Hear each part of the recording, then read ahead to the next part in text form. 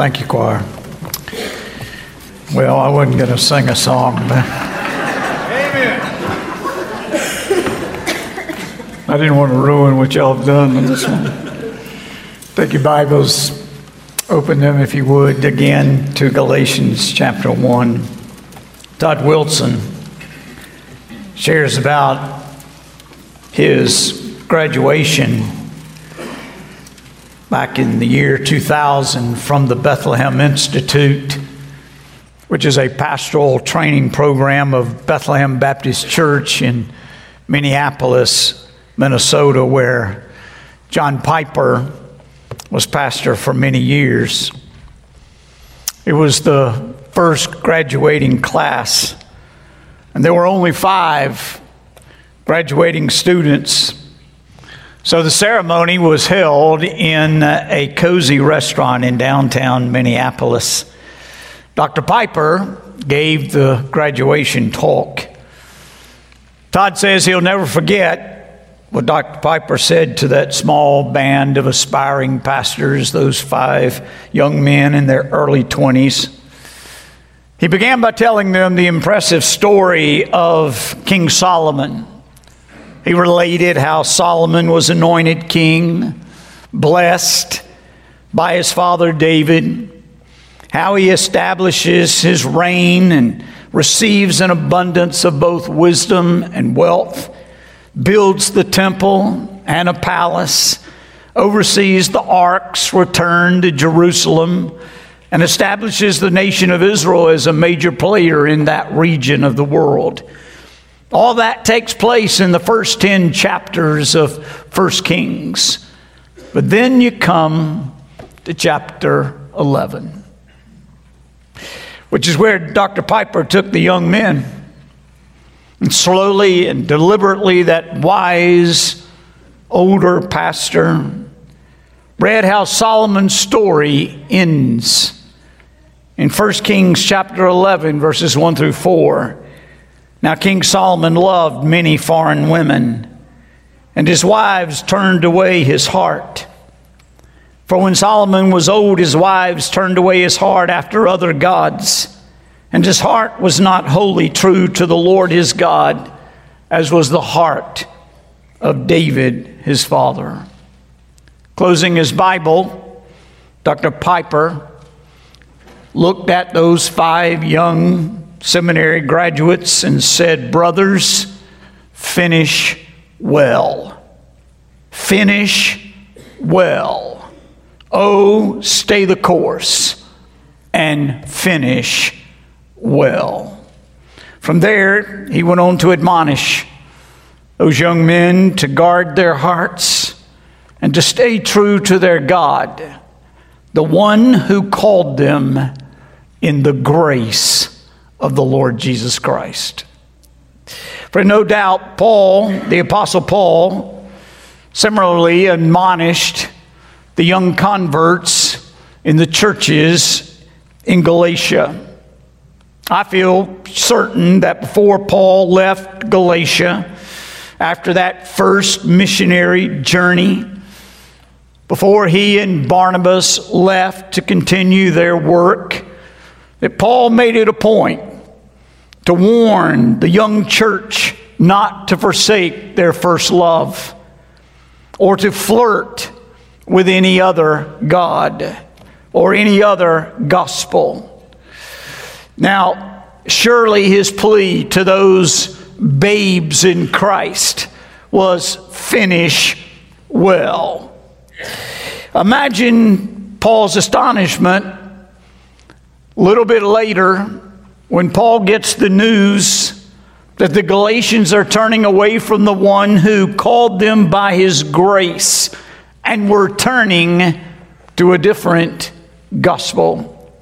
Paul, along with Barnabas, had established those churches only now to see them abandon the gospel and in the process destroy their faith. So Paul had no choice but to strongly admonish these young believers in the faith. For Christ had taught that the value of a single soul was worth more than all the wealth of the world.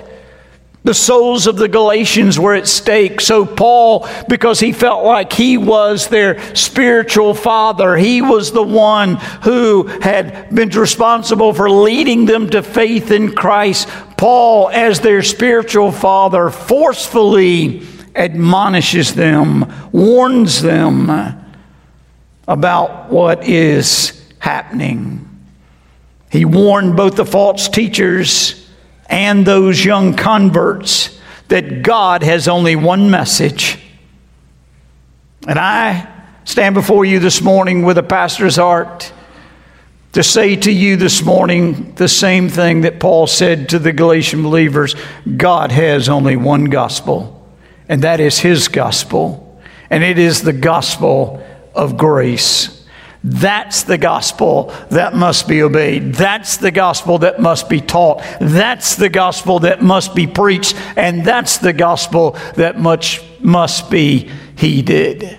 So here's what I want you to take from the message. The true gospel, the gospel of God, teaches us that God saves us as a free gift of unmerited grace. And in response, we live righteous lives. Let's look here in these 4 verses in Galatians chapter 1. Verses 6 through 9, there are 2 features of Paul's opposition to the destructive heresy of the Judaizers. Those who were teaching these young converts in Galatia that yes, you need Christ, but you also need to be circumcised. You also need to be obedient to the Old Testament laws and certain rituals. So Paul chastises those who desert the gospel. Immediately, Paul turned from glorifying God in verse 5. Look at this. He's glorified. He says, to whom be the glory forever and ever. Amen. Paul is so full of glory to God. But immediately, he changes the tone of his letter. And from praising God and from glorifying God, Paul goes directly to his point in writing this letter, to his concern. And he forcefully warns these believers. He chastises them for their apostasy. They were deserting the gospel. The language indicates Paul's utter astonishment that anybody would do what they were doing. And so Paul found himself in a state of dumbfounded shock. Look again what he says there in verses 6 and the first part of verse 7. He says, I'm astonished. I'm shocked. I'm perplexed. I can't believe that you are so quickly deserting Him who called you in the grace of Christ and are turning to a different gospel. And then note what he says, not that there is another one. The word deserting there in verse 6 implies the complete transfer of allegiance from one thing to another. It was used of soldiers who would defect and go fight for the other side, or of politicians who would transfer to another party. Paul says, I can't believe that you would desert the gospel for another that isn't even a gospel. Can you imagine a Yankees fan wearing a Red Sox cap?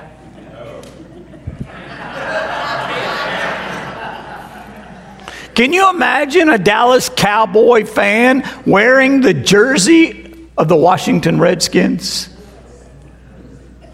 Friend, that's some serious turning.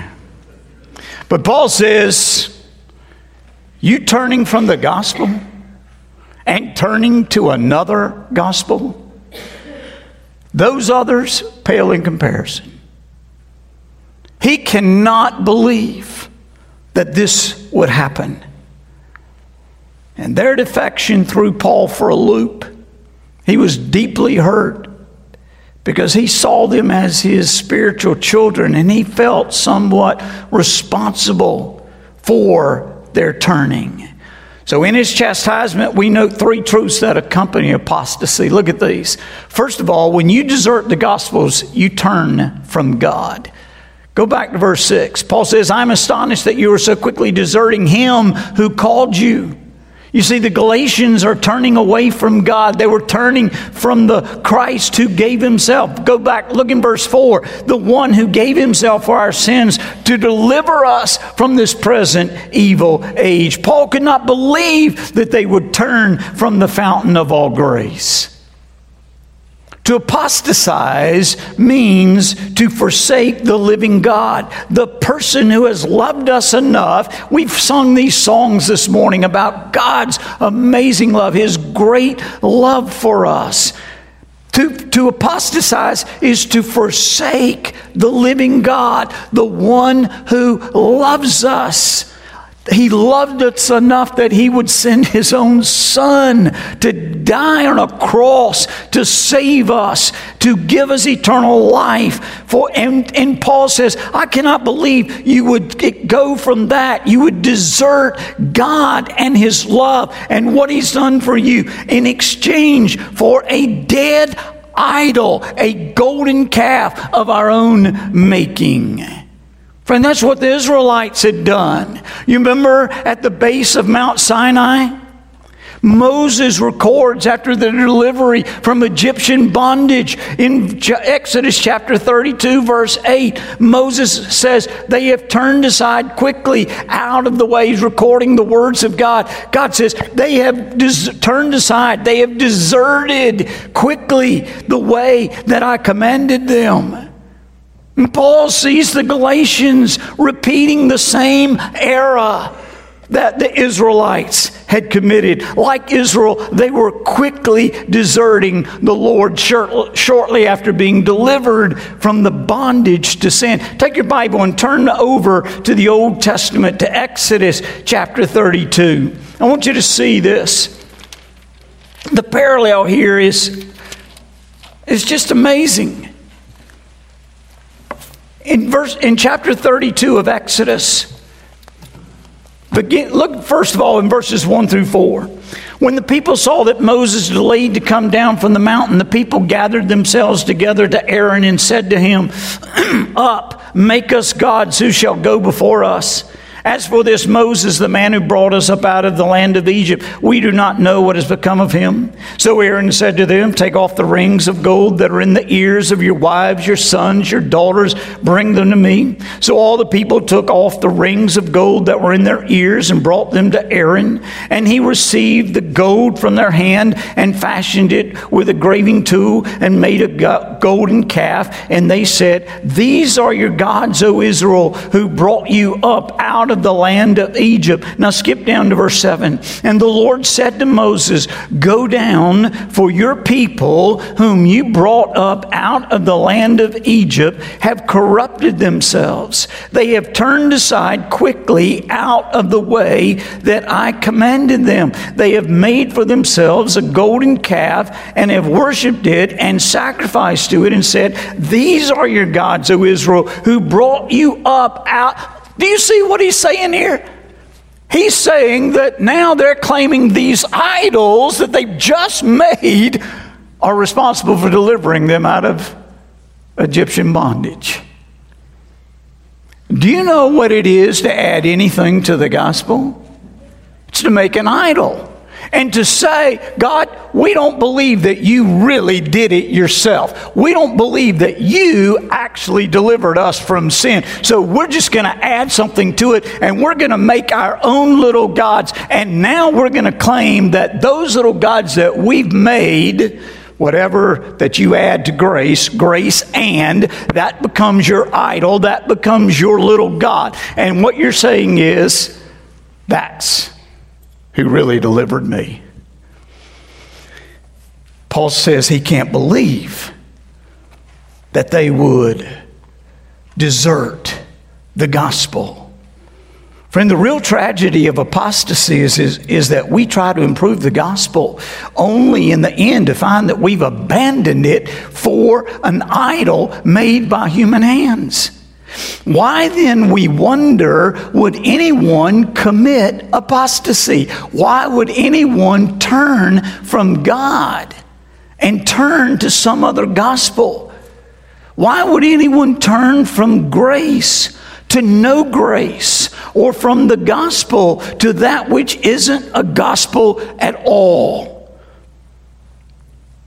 Paul says, when we desert, the first thing that happens is we turn from God. Secondly, I want you to see, when you desert the gospel, you also turn from grace. Keep reading in verse 6. He said, I'm astonished you are so quickly deserting him who called you. That's turning from God. And then look what he says, who called you in the grace of Christ. So if I'm deserting God, then I'm also deserting God's grace. The grace of Christ is a synonym here for the gospel. Now remember, the Judaizers believed that salvation was Jesus plus the requirements of the Old Testament law. But salvation is not Jesus plus anything. Why? Because salvation is by grace alone, through faith alone, in Christ alone. Turning from the gospel of grace, can I just put it this way? It's like stepping onto a performance religion treadmill. What do I mean? I use a treadmill to exercise. And I used to love to run before I started having back problems, and I couldn't run out on the pavement of the streets any longer. And so I had to start running on a treadmill.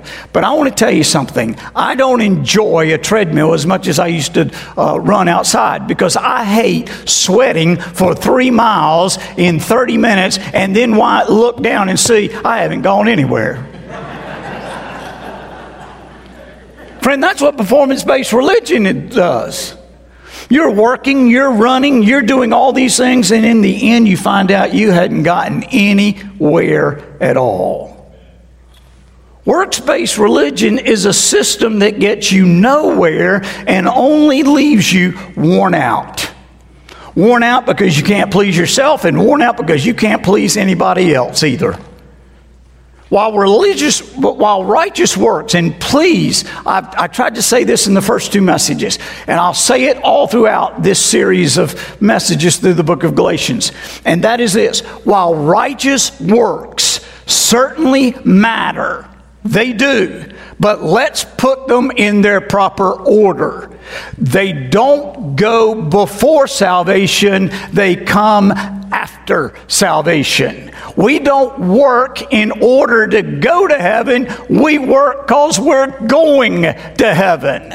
That's what Paul wants us to understand. So if you are confused and you're saying, well, Rick, does that mean I can live any way I want to? Is Paul saying, that it's all of grace, it's not of works? No, Paul just says get it in the right order. Grace, then works. It's not works, then grace. It's grace, then works. Paul says when you desert the gospel, you desert grace. Thirdly, when you desert the gospel, you turn to no gospel. Look what he says here.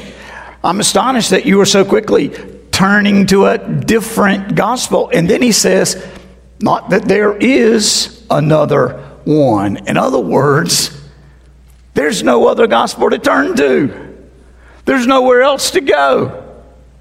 You can't find salvation anywhere else. The false teachers have no gospel. The gospel by its very nature cannot be changed, even slightly, even in the least little bit. You cannot add to or take away from the gospel without the gospel being lost. By adding works to the gospel of grace, the Judaizers had changed the very DNA of the gospel. And their teaching was different from that gospel that Paul and Barnabas had preached to the Galatians. It was as different as night from day, fire from water, or death from life. And Paul says, I'm astonished. I can't believe you're deserting the gospel, and you don't even realize when you add even one little thing to the gospel. He says, you have deserted God, you have deserted grace, and you are turning to no gospel at all. And therefore, there is nothing left for you to be saved by. Now, in a free society, can I just say, People have their right to their religious opinions. But that doesn't guarantee that their ideas are right. God does not accept man-made religion as a substitute for faith in Christ, regardless of how well-meaning or sincere someone may be. God has provided just one way, friend, and that is through His Son, the Lord Jesus Christ. Jesus said in John chapter 14, verse 6, I am the way, the truth, and the life. No man comes to the Father except through me. Now, I'm going to step on some toes here. But this is a word of warning, not just to teachers and preachers. This is a word of warning to parents and grandparents. When your son or daughter decides that they are going to now pick up some attitude or mindset of the world or lifestyle of the world, and all of a sudden you begin to rethink those things that you thought were true, and now you're willing to back off because you don't want to upset your child, you don't want to hurt them in any way. Can I just say, Paul would say, if you add anything to this gospel other than what you first heard, you and I are just as guilty as those Judaizers, as those false teachers. Paul says, you cannot add anything to the gospel. How do people desert the gospel today? How do we know when we're believing a false gospel? Let me give you two ways. First of all, whenever we make something else besides faith in Christ necessary for salvation. Whenever we make something else besides faith in Christ necessary for salvation. For example, some believe to become a Christian you have to accept Christ and observe the Lord's Supper, or accept Christ and belong to the church, or accept Christ and go to confession, or accept Christ and be baptized. However, there is no "and" in the gospel. There is faith in what Christ has done plus nothing else. That's what saves. You know, I believe that that's exactly why we read in the crucifixion experience about the thief on the cross. I'm convinced that that's one reason why that's recorded in the Scripture, because it's a perfect example of what Paul is saying here in Galatians. That day, Jesus said to that thief on the cross, today you will be with me in paradise. And he had no opportunity whatsoever to come down off that cross and be baptized.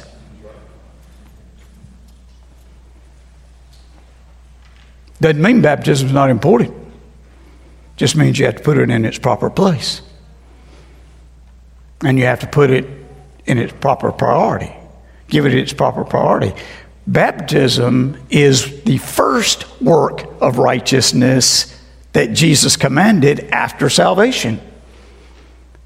He said, repent and be baptized. Why? Because baptism is your first testimony, your first witness of what has happened in your life at conversion. You go under the water, you died to your old life. You come up out of the water, it's a picture spiritually of what took place in your heart. You were dead in your sins. God buried you and then raised you up. In grace, God raised you up and gave you new life. And baptism is just a picture of that experience. So, we desert the gospel whenever we make something else, anything else, besides faith in Christ necessary for salvation. Number two, we believe a false gospel whenever we assume it doesn't matter what you believe so long as you are a sincere, loving, and good person. Friend, those who believe this wrongly assume, I'm just going to say, those who believe this second point, they're the ones that assume that murderers, child molesters, rapists, racists, bigots, and the like have no chance to enter into heaven. They will not make it. But I have bad news for you if that's what you think. The true gospel is not that God saves all good people. There are no good people. Paul says, Romans chapter 3, verse 23, for all have sinned and come short of God's glory. Listen, friend, there are no good people. There are only bad people. And there are bad people who reject Jesus, and there are bad people who accept his rescue by faith. So we should not complain that there is only one way to heaven. We should marvel at the fact that there is a way, that despite our sins, despite how far down we have fallen into sin, regardless of how bad we have rebelled against God, he in his grace sent his Son to save us. Only through Christ, only through him can we experience saving grace. The Galatians were deserting the true gospel for no gospel at all. A second feature of Paul's opposition to the heresy of the Judaizers is Paul condemns anyone who distorts the gospel. Let's keep reading in verses 7, the latter part of verse 7 through 9. Paul points out three truths concerning the false teachers. First, they were confusing the Galatians. Paul says there are some who trouble you. That word trouble means to disturb or confuse. The Galatians were confused as their minds tried to reconcile what Paul had shared with them and what they had first believed with these new false doctrines that were being shared with them, that were being taught. And they were confused. They were trying to figure out what the truth was, but their minds were confused. Now, behind every false teacher is Satan. And Satan lives to create confusion and to lock people in spiritual bondage. He encourages false teachers to creep in subtly like wolves in sheep's clothing. Have you ever noticed that a false teacher never comes in and says, hey, I'm a false teacher. I've got some errors that I want to teach you. I've got some false doctrines that I want to share with you. No, they come in as if they are telling you truth, and then they subtly mislead. They're not always readily recognizable. They may be world-renowned preachers. They may be pop icons. They may be friends at school. They may be people you see at church. They may be family members. Anyone promoting something other than the true gospel, causing people to be confused, is a false teacher. They love to cause confusion. It's what they aim for in their teaching. Second, as to these deceivers, they were changing the gospel. Look in the latter part of verse 7. Paul adds, and they want to distort the gospel of Christ. They change or pervert or distort the gospel. That word denotes a radical change. Some have suggested that the better way to render this word is reverse. They have reversed the gospel. Jerome said it means to set behind what is in front and putting what is in front behind. That's exactly what the false teachers were doing. They were distorting the gospel by reversing the gospel. Take your Bible, if you will. It may be up here on the screen. But open your Bible. Turn over one book to Ephesians. Look up here on the screen if you want to just keep your place there in Galatians. Now let's just read what Paul says here in Ephesians chapter 2, verses 8 through 10. Paul says, for by grace you have been saved through faith. This is not your own doing. It is the gift of God, not a result of works, so that no one may boast. For we are his workmanship, created in Christ Jesus for good works, which God prepared beforehand that we should walk in them. Now notice the order. We are first saved by grace alone. Secondly, what are we saved for? Good works. Good works. Do you know what you're doing when you tell someone who is not a Christian how they ought to act, and by acting in that way that then God will approve them? You're trying to get them to act in a way that only a Christian is able to do. Paul says, you've been saved by grace. You're not saved by your works. Your works follow salvation. Your works demonstrate that conversion has truly taken place. Friend, if a person says, I'm going to do good things to be right with God and earn his grace and be saved, he has reversed the gospel. We do not receive grace after we have worked for salvation. That is a reversal of the gospel. Paul says, you want to reverse the gospel. You want to distort the gospel of Christ. Well, that leads to the third thing about these false teachers. They will be cursed by God. Look in verses 8 and 9. Proclaiming the gospel, a false gospel, is no small offense. Now, I want to say something to every Sunday school teacher and Bible leader in this church, as I'm saying to myself here this morning. Remember what James says in James chapter 3, verse 1? Let not many of you become teachers, my brother, knowing as such you will incur a stricter judgment. Here it is right here. You pay attention. I'm lovingly admonishing you to pay attention to these two verses that we're about to look at. Look what he says. Paul angrily calls down God's eternal judgment on anyone who espouses a false doctrine, who changes the gospel in any way. Look what he says. But even if we or an angel from heaven should preach to you a gospel contrary to the one we preach to you, let him be accursed. As we have said before, so now I say again, if anyone is preaching to you a gospel contrary to the one you receive, let him be accursed. Paul says, even if an angel from heaven were to come preaching another message, that angel should be accursed or eternally condemned.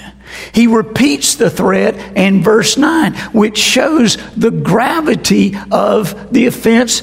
It's amazing how disturbed Paul is at what has taken place. Now, if you ever wanted teaching from the Word of God to refute the false claims of Mormonism, here it is. These verses refute the claim by Mormons regarding the source of Joseph Smith's teaching. Mormons say the angel Moroni appeared to Joseph Smith and said, the two sticks in Ezekiel 37 refer to the gospel and the Book of Mormon. And then instruct Joseph Smith to put on glasses to see another gospel, a further revelation. Not true, Paul says. Let the person, the prophet, the preacher, the priest, or anyone else who says there is another gospel be eternally condemned. I don't know about you, but that puts the fear of God into me.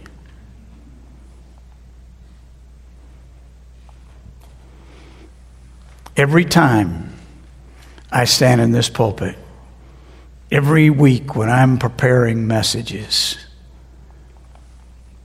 that thought ought to enter my mind.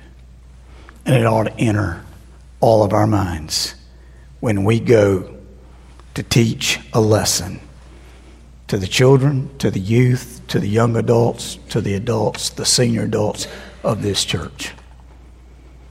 There is no other gospel.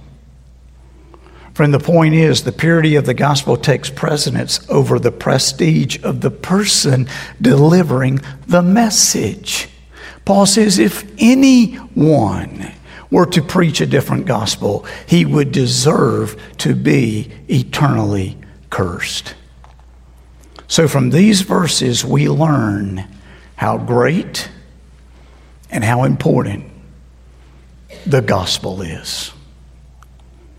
We dare not change God's gospel in any way. We must preach it and we must teach it faithfully. And we must make sure that the gospel we believe is the true gospel. What does that mean for us today? We must remain faithful to the gospel of grace, regardless of how often and to what degree it is distorted. Why? Because, you remember what Paul says in Romans chapter 1, verses 16 and 17. For I am not ashamed of the gospel. It is the power of God for salvation to everyone who believes, to the Jew first, and also to the Greek. For in it, the righteousness of God is revealed from faith to faith. As it is written, the righteous shall live by faith. By faith. Salvation is by grace through faith in Christ alone. Friend, deserting the gospel is no small matter. How many of you remember Bill Buckner, the first baseman for the Boston Red Sox? Buckner is best known for one of the most memorable plays in all of sports history. It was in the 10th inning of the 6th game of the 1986 World Series between the Boston Red Sox and the New York Mets. Up until that game, Bill Buckner was known for being a very good, a very successful baseball player. But on that day, in the 10th inning, Buckner allowed a ball to go between his legs. And that one error led to the Red Sox losing Game 6 and eventually the series to the New York Mets. You say, Pastor, what does that have to do with this? You ask Bill Buckner, he would probably tell you that was the biggest mistake of his life. Forever after, that's what Bill Buckner was remembered by, was that mistake. And it was costly. I would say to you and I this morning, as bad as that was in his mind and in his life, it is nothing compared to the era of letting the gospel slip by you, either because you have distorted its teaching or you have believed in another gospel instead. Because the results for them, it's over for Bill Buckner.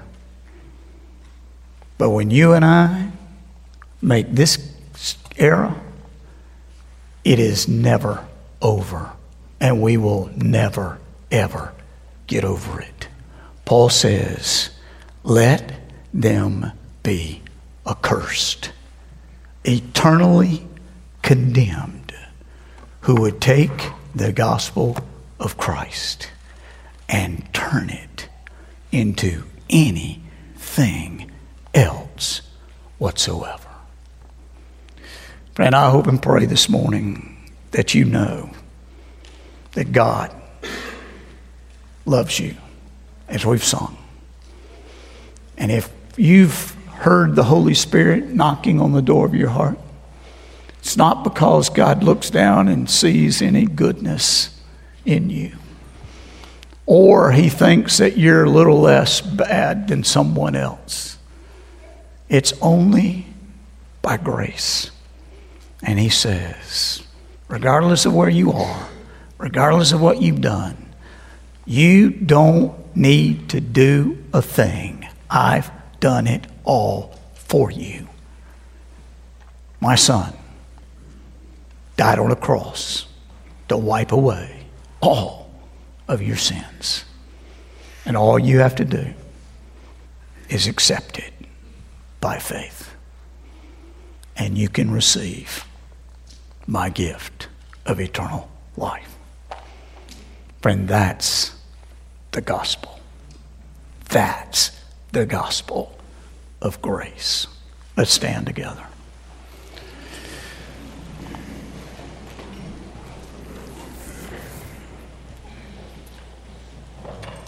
With your head bowed and your eyes closed, friend, let me just encourage you this morning. If you're waiting around till your life gets better, circumstances change for the better, I want to encourage you this morning, don't do that. That's Satan just letting pride keep you from accepting this free gift that God is waiting to offer you. Would you be willing to say this morning in your heart, Lord, I know that I have sinned. I have done wrong in my life. God, I know I need forgiveness. This morning, I'm opening up my heart and I'm asking Jesus to come in, to take away all of my sins. Because I believe when he died on that cross, he died for me, just like he did every other person in this world. And God, because of your love for me and the grace that you have shown me, I am stepping out in faith and trusting that you love me and that Jesus died for me. And so I ask you, forgive me my sins, for Jesus to come and be my Savior and my Lord. And I commit to live my life for you as a result. And if you've never done that, I encourage you to do it. Salvation doesn't cost a thing. Jesus paid it all. All to him I owe.